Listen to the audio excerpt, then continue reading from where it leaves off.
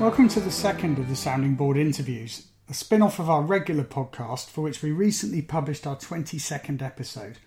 Tonight's guest is Steve Reynolds. Steve, a native of Telford in the English Midlands, has been running a superb indie alternative club night for several years now in Reading, and which goes by the name of Darklands. In the pod, I explore with Steve the ins and outs of running a successful club night, how to drum up an audience, and how to take advantage of a good venue. Well, most importantly, which tunes are the best ones to pick. Enjoy.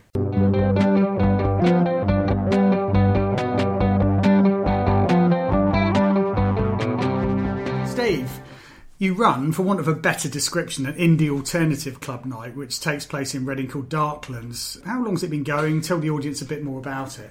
Oh yeah, sure. I've been running it for 7 years now. So I started it in September 2010. Jazz clubs no longer about anymore in Reading, and then I moved around a couple of venues. So I used to do it at the Blagrave Arms, and then I did it at the Corn Stores, and then I also did it at another venue which the life of me I can't remember the name of now. And then I've settled on a home, and I've done it at South Street Arts Centre for 4 years now in total. So yeah, that's how it picked up, and it's been going 7 years. Yep. And tell us about the name as well. Well, the Darklands is named after one of my favourite albums of all time, which is by the Juice and Mary Chain, if anybody doesn't actually know. When I was looking at names, I was just throwing up all these different weird things. And I was thinking about this the other day. One of the names that I thought of was like Celluloid. I don't know whether it would actually have ever worked. And I was trying to think of the sort of band album names as an idea to use. And Darklands was quite easy to find in the end. And so I decided to use it as a name. I was quite worried about whether it'd be a copyright on the name, but it seems there is lots of other different types of events in towns and cities all over the country called Darklands, so I was quite safe with that, really. Yeah, I think it works really well as a name. My mind is racing now about potential other album titles that could work well, so anybody who wants to get in touch on at Sounding Board 69 on Twitter with some suggestions, do so. And tell us a bit about the kind of audience and the kind of people who show up and that kind of thing. Yeah, it's a real mix. So we get a lot of the older type indie types, so people in the mid-40s, etc., who love listening to indie music on vinyl years ago. So we get a lot of those, get a lot of older goth people coming along from time to time. And then we've got some younger folk that sort of flit in and out whenever they can, who are sort of looking at more the left field type of indie music, not your standard down the road stuff, but are looking at other things. So there's a real diversity of age ranges across the board, really, and that's something that is really good to see. And pretty much every month there'll always be a new face that I've never seen before. Yeah, well, that's great. It's quite a long time since I've been myself, but hoping to get there in the next 2 or 3 months. Recording this in November 2017, so I think there are 2 more before the end of the year, is that right? Yeah, 25th of November on Saturday, 8 till midnight, and the 16th of December, 8 till midnight as well, and that'll be the last 2 of the year. Great. Okay. So tell us a bit about your musical background. How did you get into music? What did you date it to? I would date it to when I started work in 1986. I was kind of in a bit of a sort of musical, I don't know where I was going with music. And I remember in the sixth form at school, just before I left, somebody brought in, we had an old record player in the common room, and people brought in the records and play them, but it was a bit of a bun fight. So if you got there early, you could put something on. So one of the first tunes I ever heard in there was this 12-inch of New Order Shell Shock. And there was this guy who was in my ear, put it on. I was like, wow, it's amazing, because it had that thing where it flitted between the 2 speakers, which sounded brilliant. And then someone brought the Mary Chain Psycho Candy in. And I'm thinking, this is just like utter noise. I can't get on with this. And then I left school and I worked with this guy who was 4 years older than me. And his name's Lindsay. And I have not told him that he influenced me, but he'd be probably quite proud of that. He'd find it quite amusing. But I worked with him, and we used to work for the MOD back in the day. And he got me into the Smiths, House Martins, Echo and the Bunnymen, Half Man Half Biscuit, the Jam, in which I'm not a big fan of the Jam, but he got me into all these kind of bands. And I guess really he was the person that influenced me in where I went with my musical direction, because I didn't really know where I was going. I mean, I wasn't into pop music, I wasn't into chart music, but I needed someone to almost be a bit of a father figure to me and stand over me a bit and say, these are good bands that you should check out. So really, he was the person that led me down the path that I'm on now. Yeah, and does that kind of love for kind of indie, for want of a better word, lasted since then? Yeah, absolutely. Yeah. And I think since I've been doing Darklands, I spent more time listening to older stuff that I probably didn't even listen to back then. So when I started it, I think it had a lack of direction. But nowadays, I know where I'm going, and I think doing the night and reading different books about post-punk music, it got me into bands like Gang of Four and Wire and those kind of bands. So I think doing the own night was a bit of an education for myself. Yeah, that's one of the joys of it, really, isn't it? Delving back into the musical past and discovering the influences, the bands, like the Velvet Underground and the Stooges, who possibly influenced the sort of 80s stuff that we grew up with. And my experiences are certainly pretty contemporaneous to yours, so that's really interesting to see. I have to say, at my school, people hogged that record player with Dire Straits' Brothers in Arms, which was very unfortunate. And we used to have all-out pitched battles, I think, at times, trying to stop them put it on. But we usually went so far the other way that we would tend to go back 10 years from that point in the mid-80s and put punk on. So there was a lot of Clash, and Sex Pistols made its way onto the sixth form record player. So yeah, I'm sure that's a situation that's been repeated the country over. The weird thing about it is, I can remember the layout of our sixth form so crystal clear. I can't remember where the speakers was, but you'd walk in and over in the corner was this tiny little turntable with a proper hood on it, and it was right. People used to get to school early just to put their records on. Oh, completely. Yeah, no, absolutely. No, that was definitely, it was well worth it, well worth getting up at 6 a.m. in the freezing cold in December in the middle of Thatcher's Britain to sort of be able to put on Take the Skinheads Bowling or something like that. Yeah, definitely. So, yeah, great. And, I mean, generally it's my impression, I don't know if this is a 40 years man and boy type comment, but there seems to be less indie nights these days, although there are quite a few around that I've noticed that play what you might call kind of landfill indie, stuff like the Kooks and the Pigeon Detectives and that kind of stuff, and stuff that kind of verges on the kind of emo side of things and the kind of more mainstream kind of guitar-y stuff. But there seem to be a few less these days than there were. But were there any good ones back from your formative years that inspired you? I think there were nights in Reading was a very, very busy time for it in the 90s. There were several indie nights in Reading. There was the Sunday night at the Washington Heights. There was a Sesame Street night that was on at the After Dark. There was one at, anybody remembers the old TARDIS that was opposite Reading Station, called Gatsby's at the time. It was called Sloppy Joe's before that, but I remember it as Gatsby's, and that used to have an indie night on a Monday. The Coopers used to do a metal indie night. There was loads, but the Sesame Street one made me go to a lot more regular indie nights, because where I grew up in Telford, we had one night that used to happen now and again, and it wasn't enough if you liked something a little bit different. So I think that night always gave me the ideas. And when I decided to set up Darklands, I didn't want it to be a mainstream night. So the challenge is always finding people who want to hear that extra bit of left field, who want to dig underneath, not the obvious indie sounds like the Kooks and the Pigeon Detective, but they want to have a listen to something else. And that's always the challenge at Darklands, which is why sometimes it's difficult to get all those people in, because you've got to find them, and finding them is the hardest thing.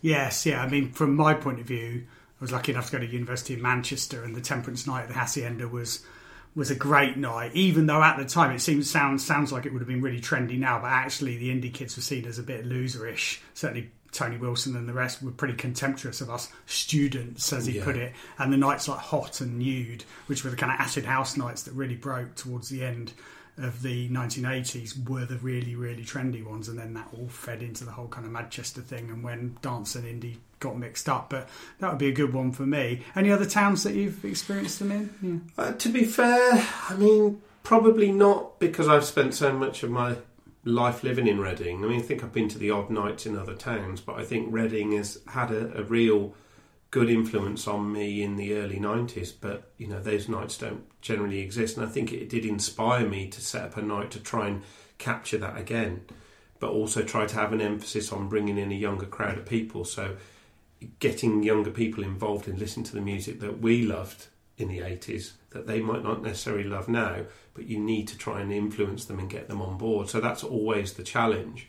And we have quite a challenge here doing that, especially with students in Reading, because it's very hard to get any traction with the university because they're very anti it nowadays, because they used to put a lot of gigs on, they don't have an indie night anymore.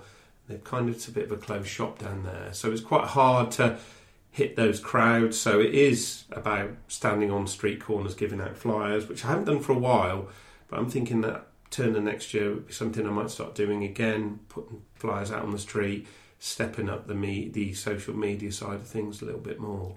Yeah, it's interesting you raised the student thing, because that came up in our last interview podcast with Simon Bailey and in relation to Oxford, in that the audience for the tremendous gigs that he's putting on in Oxford is more often than not an older crowd, a professional earning crowd. And I don't know whether things like student fees and other things are affecting. I mean, students have never been rich, we all know that, but it does seem as if they're less of a factor in amongst audiences for both clubbing and going to gigs. I would agree with that. I think also, if you remember, I don't know if you remember, but I remember my first Reading festival. I went out with a girl who was a student. I was never a student, but there was a real... Students loved indie music. They loved Nirvana, they loved Mudhoney, they loved Teenage Fan Club, they loved all those bands. I don't necessarily think that students like that sort of music anymore. And I think that's a reflection of Reading Festival, where it's quite mainstream indie. And there will always be those left field indie kids, but it's finding them. And that's the challenge that the night has, which is what I'm trying to look at as more ways of getting them on board. Because I remember one night this year, I had like 10 of them turn up. I'd never seen them again. So where did they all go? Why didn't they come back? So it is a constant challenge, but they are there, but it's just finding them. And maybe I think that the internet is easier to find those people now, but also you need to be out there being a foot soldier really and doing the flyers in the street. It's really important as well. Yeah, after this break, we're probably going to be delving a little bit more into the actual tunes that Steve tends to play at Darklands.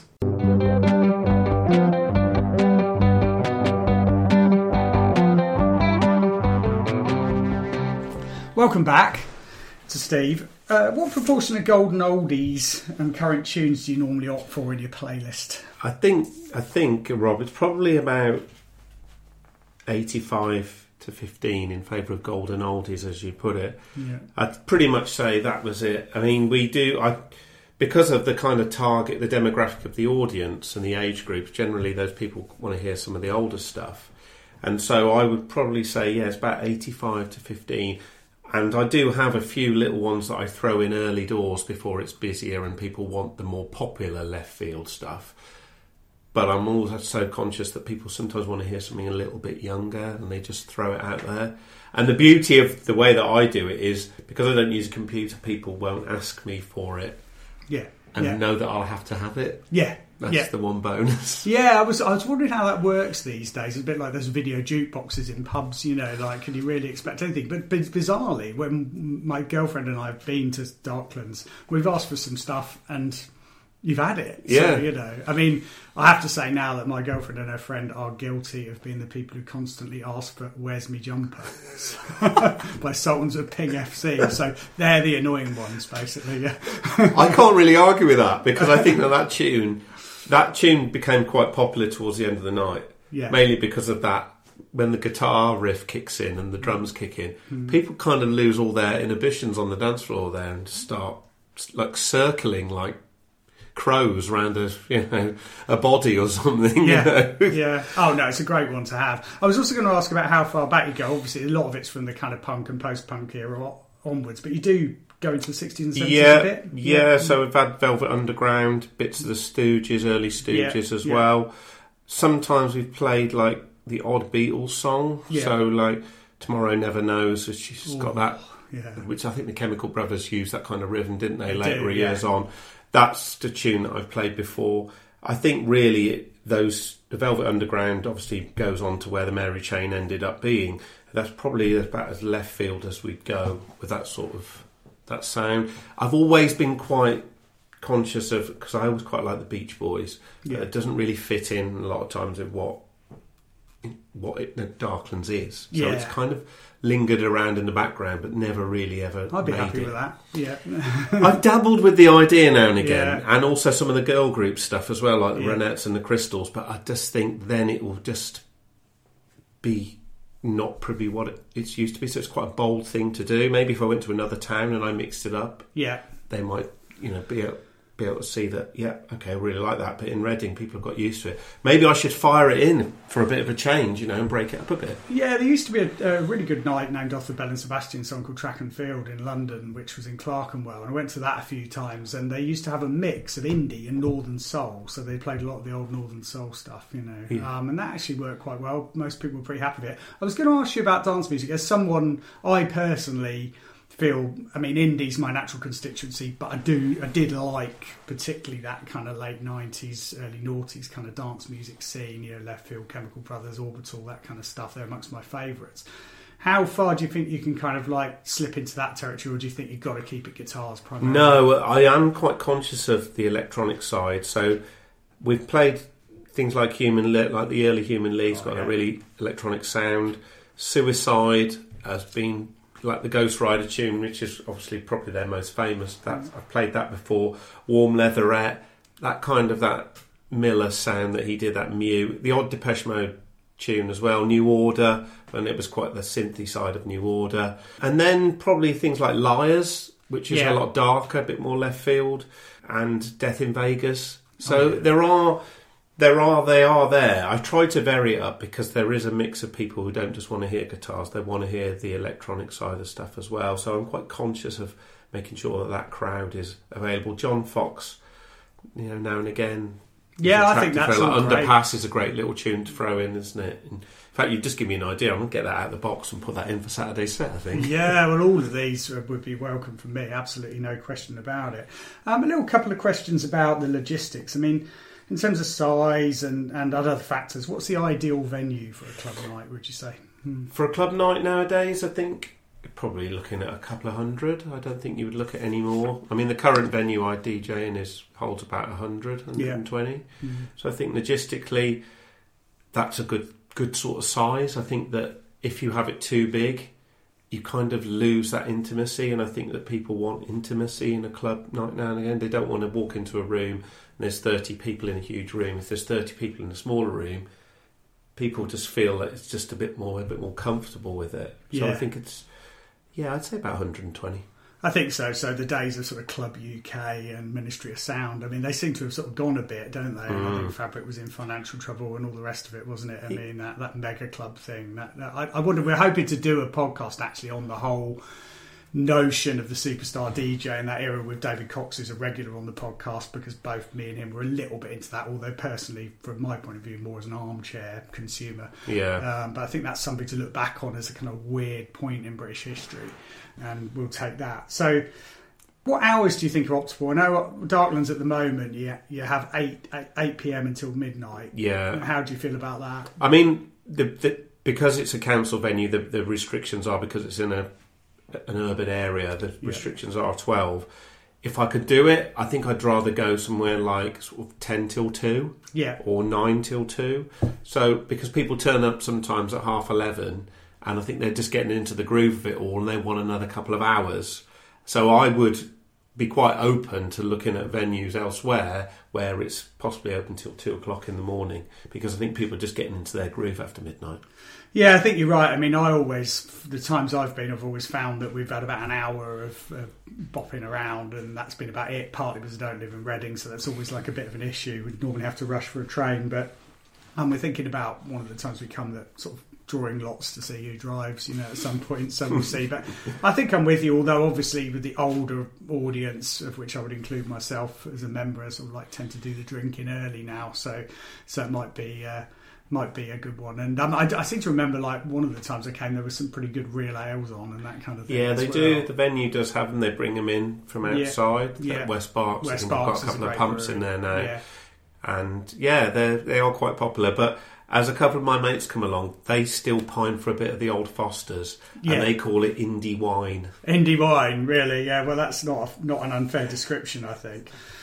So tell us a little bit about the business aspects of a club night, and how you involve promoters, the venue, the costs to get in, the prices at the bar. Is there anything that's kind of optimal there? Is there anything you've learned over the years as being important? I think the thing that you learn more than anything is don't be complacent. Yeah. Anybody that comes in has been has given an email address, so I send out an email, not very often, maybe about a week before the event to keep people's mind in check. I try to personalise the way I write the email so it looks like it's just going to the person, which is a difficult thing to do. And I think really you just need to keep people informed. And I've been quite lucky in the fact that I've developed a good sort of core of probably about 30 people that always come, and then it's just about you hitting those other people. And if you get any passers-by come by, that's always a bonus, and you try to hook them in and get them to come back again. The night I run is free, so it's, you don't have to pay to come in. And really the way it works is quite positive, but the business angle, the things that I've learned is you just can't afford to expect those people to come all the time. And there has been nights where 10 people have showed up. Right. And there has been nights where 70 people, like we did a one-off Bowie night after he passed away. I went to that. Did you come to that? I mean, that's the busiest it's ever been. There must have been 85 people in that room that night. It was a fantastic night. And the other angle that I've done is I've put gigs on with Darklands for a couple of times. So I've brought some local bands in and maybe done a couple of hours, so a couple of bands, and then I do a DJ thing after, which is I wanted to do more of. It's sometimes difficult if the band has a lot of members to break it all down and set Darklands back up after, but that's something that does work quite well. And I think that if you double it up with a gig, it seems to be, I'm going to go to a gig and there's going to be a disco after. Yeah. Because whatever way you dress it up, it's just a disco at the end of the day and some guy playing records. Yeah. But I think that I'm going to look at that more often. I think that's 2018. I think that's a good model, actually. I think in Oxford, where I live, I think there's a feeling that the best combination is to do that. Get a band in early. I was going to ask you right at the very end, so hold your horses a bit on sort of any local bands in Reading that are sort of up and coming. Coming back to the music, example of any absolute cast iron floor fillers that never fail to get people bopping. Yeah, you mentioned one earlier. Yeah, Resman Jumper, and I'm just looking through my list of bands, and I'd say New Rose by the Damned has always been a very popular song. Where Is My Mind by the Pixies used to be the end song for a little while, which people really, really loved. I'd say Rise by Public Image Limited, really popular tune. I normally chuck in a couple of Bowie songs, so anything off the Ziggy Stardust album generally works quite well. Sparks, This Town Ain't Big Enough for Both of Us. I mean, they're obviously the most popular hits, but you don't really hear them very often. Like I Want to Be Your Dog by the Stooges. You don't really hear it very often outside of a sort of select club night. So I think people come along and they want to hear those, class them as a bit of a banger. And then I've got a box of CDs behind, a box of 7-inch vinyl behind you.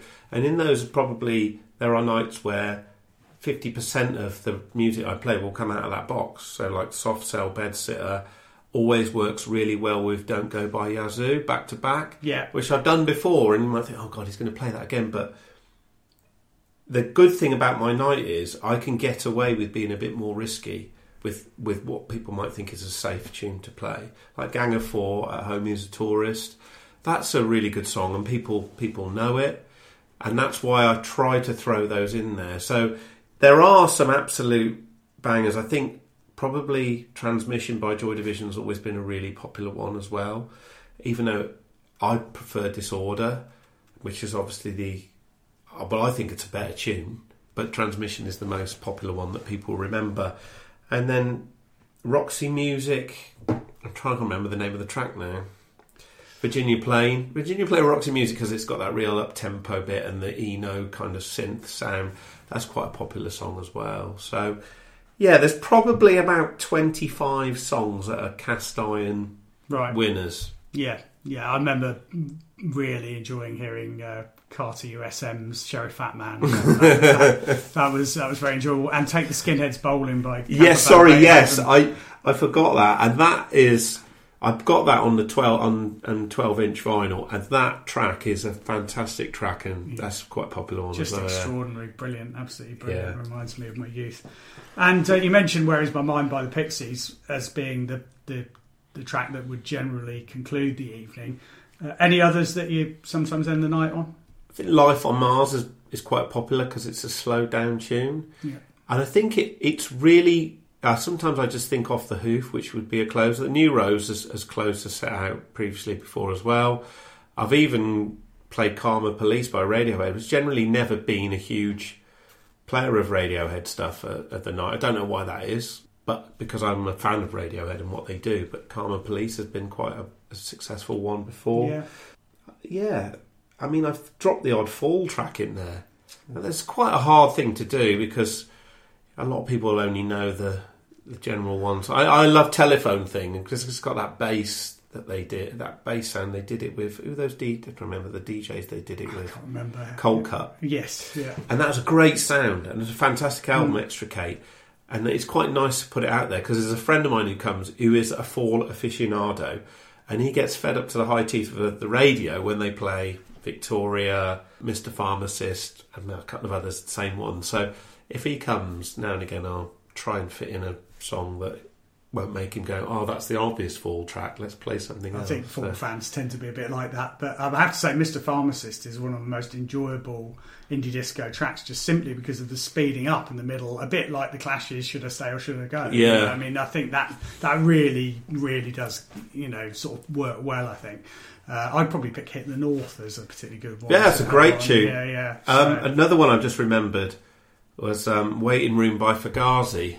Oh yeah, because it builds and builds up, and it's not a very long track, but that became quite popular. A friend of mine who comes along used to bring a few tracks with her and say, "When do you go play this?" And I got a Fugazi album, but I didn't actually have that album that track's from, and I played it, and it really worked really, really well. So I'm quite open to recommendations for people as well. I don't ever have an ego about it. I like people to recommend something if you think it's going to work.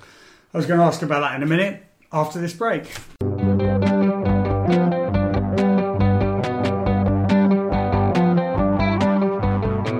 Right, well, you mentioned earlier on that you pretty much just use sort of physical artefacts. So despite that, DJing has evolved over the years with different formats and sort of different turntables and mixing desks and people using MP3s. What's your general feeling about that? Why do you stick to the trad way of doing things generally? I think it might be a reflection of buying records pretty much all my life, and because I'm a bit older. And also I like to, if I spend 10 quid on something, I want something tangible to look at. I think I've only ever downloaded one album in my life, which I paid about £8 for, and I thought, well, what? It's just something in the air now. It's nothing physical for me to use. And I think that what I love as well is the fact that the artwork is part and parcel of what makes vinyl more attractive. And the artwork's improved so much over the last 10 years. You get coloured vinyl, get little extras, and you generally get an MP3 download with it as well. Yeah. So you can double up. And I look at my collection when I'm sat here talking to you and realising I've got, like, for some reason, 4 copies of Hatful of Hollow. I don't even know why I've got 4 copies, but it's bizarre. But I still love opening it and looking at the sleeve and picture of Morrissey and all the other lads in there. And I just think that there's so much history in a record and so much love in a record. You just don't get that with an MP3. And because I guess I'm just a bit of a martyr as well. So I carry that box around with me, and it probably weighs about 35 kilograms. Probably not doing my back any good at all. But I can't give in to doing it on a PC. I think I've done one gig for a friend on a USB stick, and it just felt pretty empty. Yeah. And when you have turntables, so I use 2 turntables for the night, people come up and they're looking at, I don't know this, and their head's spinning while they're trying to read what's on the sleeve. Can I have a look at the sleeve? And people have got stories, and they like it. And I think that is why records have become so much more popular again, and it's so great that they're at their peak now for 14 years, the highest sales ever. I think it can only go up because more bands are getting on board with it all. I'm not talking about the pop charts, the top 40. I think, that's always going to be a download. But all the other things that are out there, dance music has always had that vinyl thing. Alternative bands are making more and more records all the time on coloured vinyl. There's some labels that have gone out on a limb and just put everything in colour, like Rocket Recordings. It's probably one of the best labels. Definitely is going to be one of the biggest indie labels in the next 3 years. They put stuff out on amazing coloured vinyl. For me, I don't mind paying extra money, 18 quid for a vinyl record if I think it looks nice and plays well. Yeah, where do you normally get your record? I normally go Resident Records in Brighton online. Yeah. Pretty good. Really favourite shop. I've used Norman Records from time to time. I very rarely ever go to the big chains. I think they've had my money, so I kind of try and keep it for the sort of small independents if I can. Yeah, I mean, and we're hoping for one of these future interviews to get a representative from a record store on, which I think will be very interesting to get the ins and outs of that side of the business. And actually, in one of our early podcasts, we did actually look at record stores and the whole economics of it and that kind of thing. So you're all very interesting. You've talked a little bit that you do plan the set list in advance, but I've always found that you've been very open about requests. And there seems to be two schools of thought on this. You get the very kind of stony-faced sort of DJs who refuse everything, but I mean, you seem as if you're quite open to it. Yeah. I think that people come for a night, and if you've got a tune that will fit in at the time and the place, then that's a good thing. You know, generally people will come and ask for a big tune in the last sort of hour. I've DJ'd places before where they've asked for something which you know would kill the dance floor, and when you're coming up to that kind of peak time, you've got to be polite to people and say, look, it's probably not going to work. But you wouldn't directly say that, but you might say, oh, okay, I'll try and play it, or try to be nice to people because you want them to come back, but you don't want to leave them disappointed. So, you know, you might offer an alternative. Oh, I haven't got that. What about this instead? Yeah. So I think you have to have an open mind, and I think it's really, really important that the audience is there to hear those songs, but you've also got to make sure that the people who are there are going to enjoy the songs that you play. So it's a very, very fine act. And when I first started doing it, I used to be petrified of people asking me for something I didn't have. But I think as you get more confident, then you just have to realise that, okay, you can't meet everybody's expectations, but you can try and do your level best, that they go away and say, yeah, I quite enjoyed that night, I'll come back. Yeah, I think so. And you haven't got that long to play with either, because a lot of people inevitably turn up after the pub, don't they? And like for an hour or so. So you know, it's quite a tight time frame, really. And have you had any ridiculous requests? Yeah, Coldplay. Really? Yeah. James Morrison. Yeah. Those are probably the two worst requests I think I've actually had. I can't think of any others. Somebody has asked me something ridiculous once, and it will probably come to me after we finish speaking, but I can't quite remember what it was. Yeah, we're hoping that the people who suggested those aren't listening, as you might have lost too. I don't think I actually ever saw them again. Oh, really? Yeah. It's difficult. I think as a punter, when I make a request, I always do think, is this in keeping with the night? While at the same time feeling, you know, I like eclecticism in music, so it's you just kind of feel you wouldn't want to suggest something. And then the other issue, I guess, is if people are getting too obscurantist, and that must be an issue here and there. Yeah, you do get people ask for some I found some really old set lists where people come and write loads of stuff down on a piece of paper, and some of the stuff you just couldn't play. Yeah. But then there'd be other things like a song that I'd never heard of before, like Probe by the Psychedelic Furs, which is about 2 minutes long. Someone said, you should play that. It worked really well. And it worked a treat. So I think you have to have an open mind at things like that. But it would only ever work at a certain time. You wouldn't play it in the last 10 minutes unless there was like a huge consortium of Psychedelic Furs fans that turned up for the last 10 minutes of the show. So... Yeah, they did play in Oxford recently, actually, but unfortunately I was on holiday. I'd quite like to have seen them, I have to say. Yeah, so as well as this, you also have a bi-monthly show on local radio in Berkshire. And tell us more about that. Yeah, I've been lucky enough to do it for Kennet Radio over in Newbury. And yeah, as you say, it's a bi-monthly thing.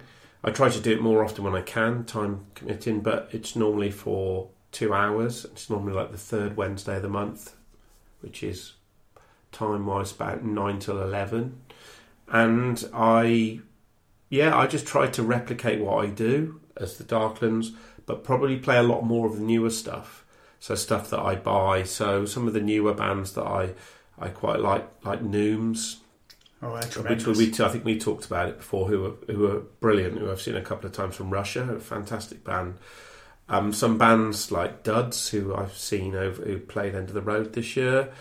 And just to try and Jane Weaver, the new Jane Weaver album, some tracks from that, which is fantastic. So I think I've got with my radio show, I play a lot. I'm trying to mix it up with a mix of new and old. And I think I've been influenced quite heavily by one particular DJ. Who's that? Mark Riley. Oh, of course. So his show, it really influenced me in terms of how he puts his show out, because he has a really good mix of that old classic stuff and puts some new bands in there as well. So, my idea would be to have some bands come and actually talk in the studio from time to time and do that as well, give them a bit of a plug. But yeah, I do like the fact that I can chuck some newer stuff in there. Like Dead Sea Apes, if you know them, they've just done an album that sounds exactly like Pill's Metal Box. I put one of their tunes out on the radio. It just sounded fantastic, really dubby, really heavy, a really nice sound in terms of what they do. And then I'll play that with like Buzzcocks or something next to it. I think that's the way to do it, certainly as a punter. I mean, when I've listened to your show, I mean, I've really enjoyed the mix, because there's someone I do like to keep up with new music and not just sort of marooned in the past. So I think it's great mix, really, really good. And, without being too cliched either, I think the problem is with your kind of Amazon or Spotify, if you like this, you'll like this thing, is it just becomes a bit too predictable. Yeah, I would agree with that. I completely agree. I mean, you look at those Spotify things, you think it was quite revolutionary whenever they started doing it, but now you think, well, I'd never like that band. No. Where do they get the connection? I don't know whether it's how they do it. Does someone physically do it? But sometimes you just think, well, there's no connection there between it's algorithm, I think, and the problem is it's just pallid copies of the original half the time, isn't it? That's the thing. Yeah. Broken English with a copy of Rolling Stones back in the day, that kind of thing, to use one of the more sort of notorious examples. So coming back, I mean, you mentioned a few kind of nationally and internationally known bands there, but any good tips of bands to look out for at the moment, aside from the ones you mentioned, and also are there any local bands in Reading that you're liking at the moment? What they're doing? There's a bit of a scene. There's always been a little underbelly of a scene in Reading, not huge, and there's never been a band that's gone on obviously the Amazons, and they've gone to another level. But I think at the moment there are a couple of bands. So there's a band called Working Man Noise Unit, who are a bit like Fugazi, that Husker Du template they use quite well. They're a really nice band, noisy, a nice bunch of guys as well. There are a couple of other acts that are buzzing around. I put a gig on recently, and I brought in this band. They're not from Reading, but I thought they were from Reading, but they're from Fleet, and they're called Drugstore Romeos, and they just did that Mazzy Star thing. They were three 17-year-old kids who brought all their stuff on a bus. Literally, didn't have a car, they brought it all on a bus. Brilliant. And they were really fantastic. There is some bands knocking around, but you really have to search for them in Reading. There are a lot of left field bands, but you just need to dig around. A couple of my mates are in a band called Typical Hunks, which sounds kind of like Big Black, and they've got a guitar and bass, and the drum is a drum machine, which is an iPod strapped to Chris's guitar, so he presses the iPod start and you can hear the drums come through. Excuse me. And then I've got a couple of friends in a band called Kill Committee, who are heavily influenced by Julian Cope, Echo and the Bunnymen, Teardrop Explodes, that sort of thing. So there is stuff out there. You just have to get out and see it live. Yeah, and you mentioned Fleet there. I mean, I think North Hampshire and Basingstoke in particular is very much kind of part of the Reading hinterland, isn't it? Yeah. I think that's a lot of people go into Reading for their nights out rather than go down to Southampton or Portsmouth. So I think, and it's the same with the Oxford music scene, where there are bands from sort of Banbury and Didcot and elsewhere. So it's not just people from Oxford itself. So before we go, just remind us the schedule coming up. We're in 2017 at the moment. People listen to this podcast at different times. We're in October. Got 2 more before the end of the year. Yep, November the 25th and December the 16th. And we may run on a little bit late for the Christmas one, hopefully. But they all start at 8 o'clock, finish at 12. But we'll probably run on a little bit later for the December one, maybe 12:30ish, hopefully, because it's Christmas. And then I'll be probably discussing the agenda for next year, and sort of looking at what we'll be doing in 2018. Yeah, and this is at South Street Arts Centre, which is 21 South Street in Reading, which is striking distance on foot, no problem at all from the railway station. So, like, if you're thinking about coming in for it and at least getting the early part of the evening, you know, you can do that combined with, like, some of Reading's got quite a few good pubs as well, so you can have a decent night out. Also, if you're sort of listening and thinking, oh, you know, wish I had an indie night in my town and it's within kind of striking distance, and I can think of a few around here that could really do with it, then, you know, get in touch via Twitter, Sounding Board at Sounding Board 69, or what's your Twitter handle? Steve Reynolds 68 and Darklands UK. Yeah. So there's two there. We've just shockingly naively given away our ages there with those those Twitter handles. It's all false. It's all false. I was just a fan of the kind of the whole kind of like age of revolution. That's all. That's not that. But yeah, so get in touch over Twitter. Like, it'd be good to get some feedback, and like, say if you feel that your town hasn't got a really decent indie night, and I know that some have had it in the past, but it just needs someone. Often there are people there, and Steve might be sort of willing to do one for you. So thanks again, Steve. Thanks very much for coming in. It's been really enjoyable chat, and we should be back with a regular issue of the pod before too long, as well as more interviews in the future. Well,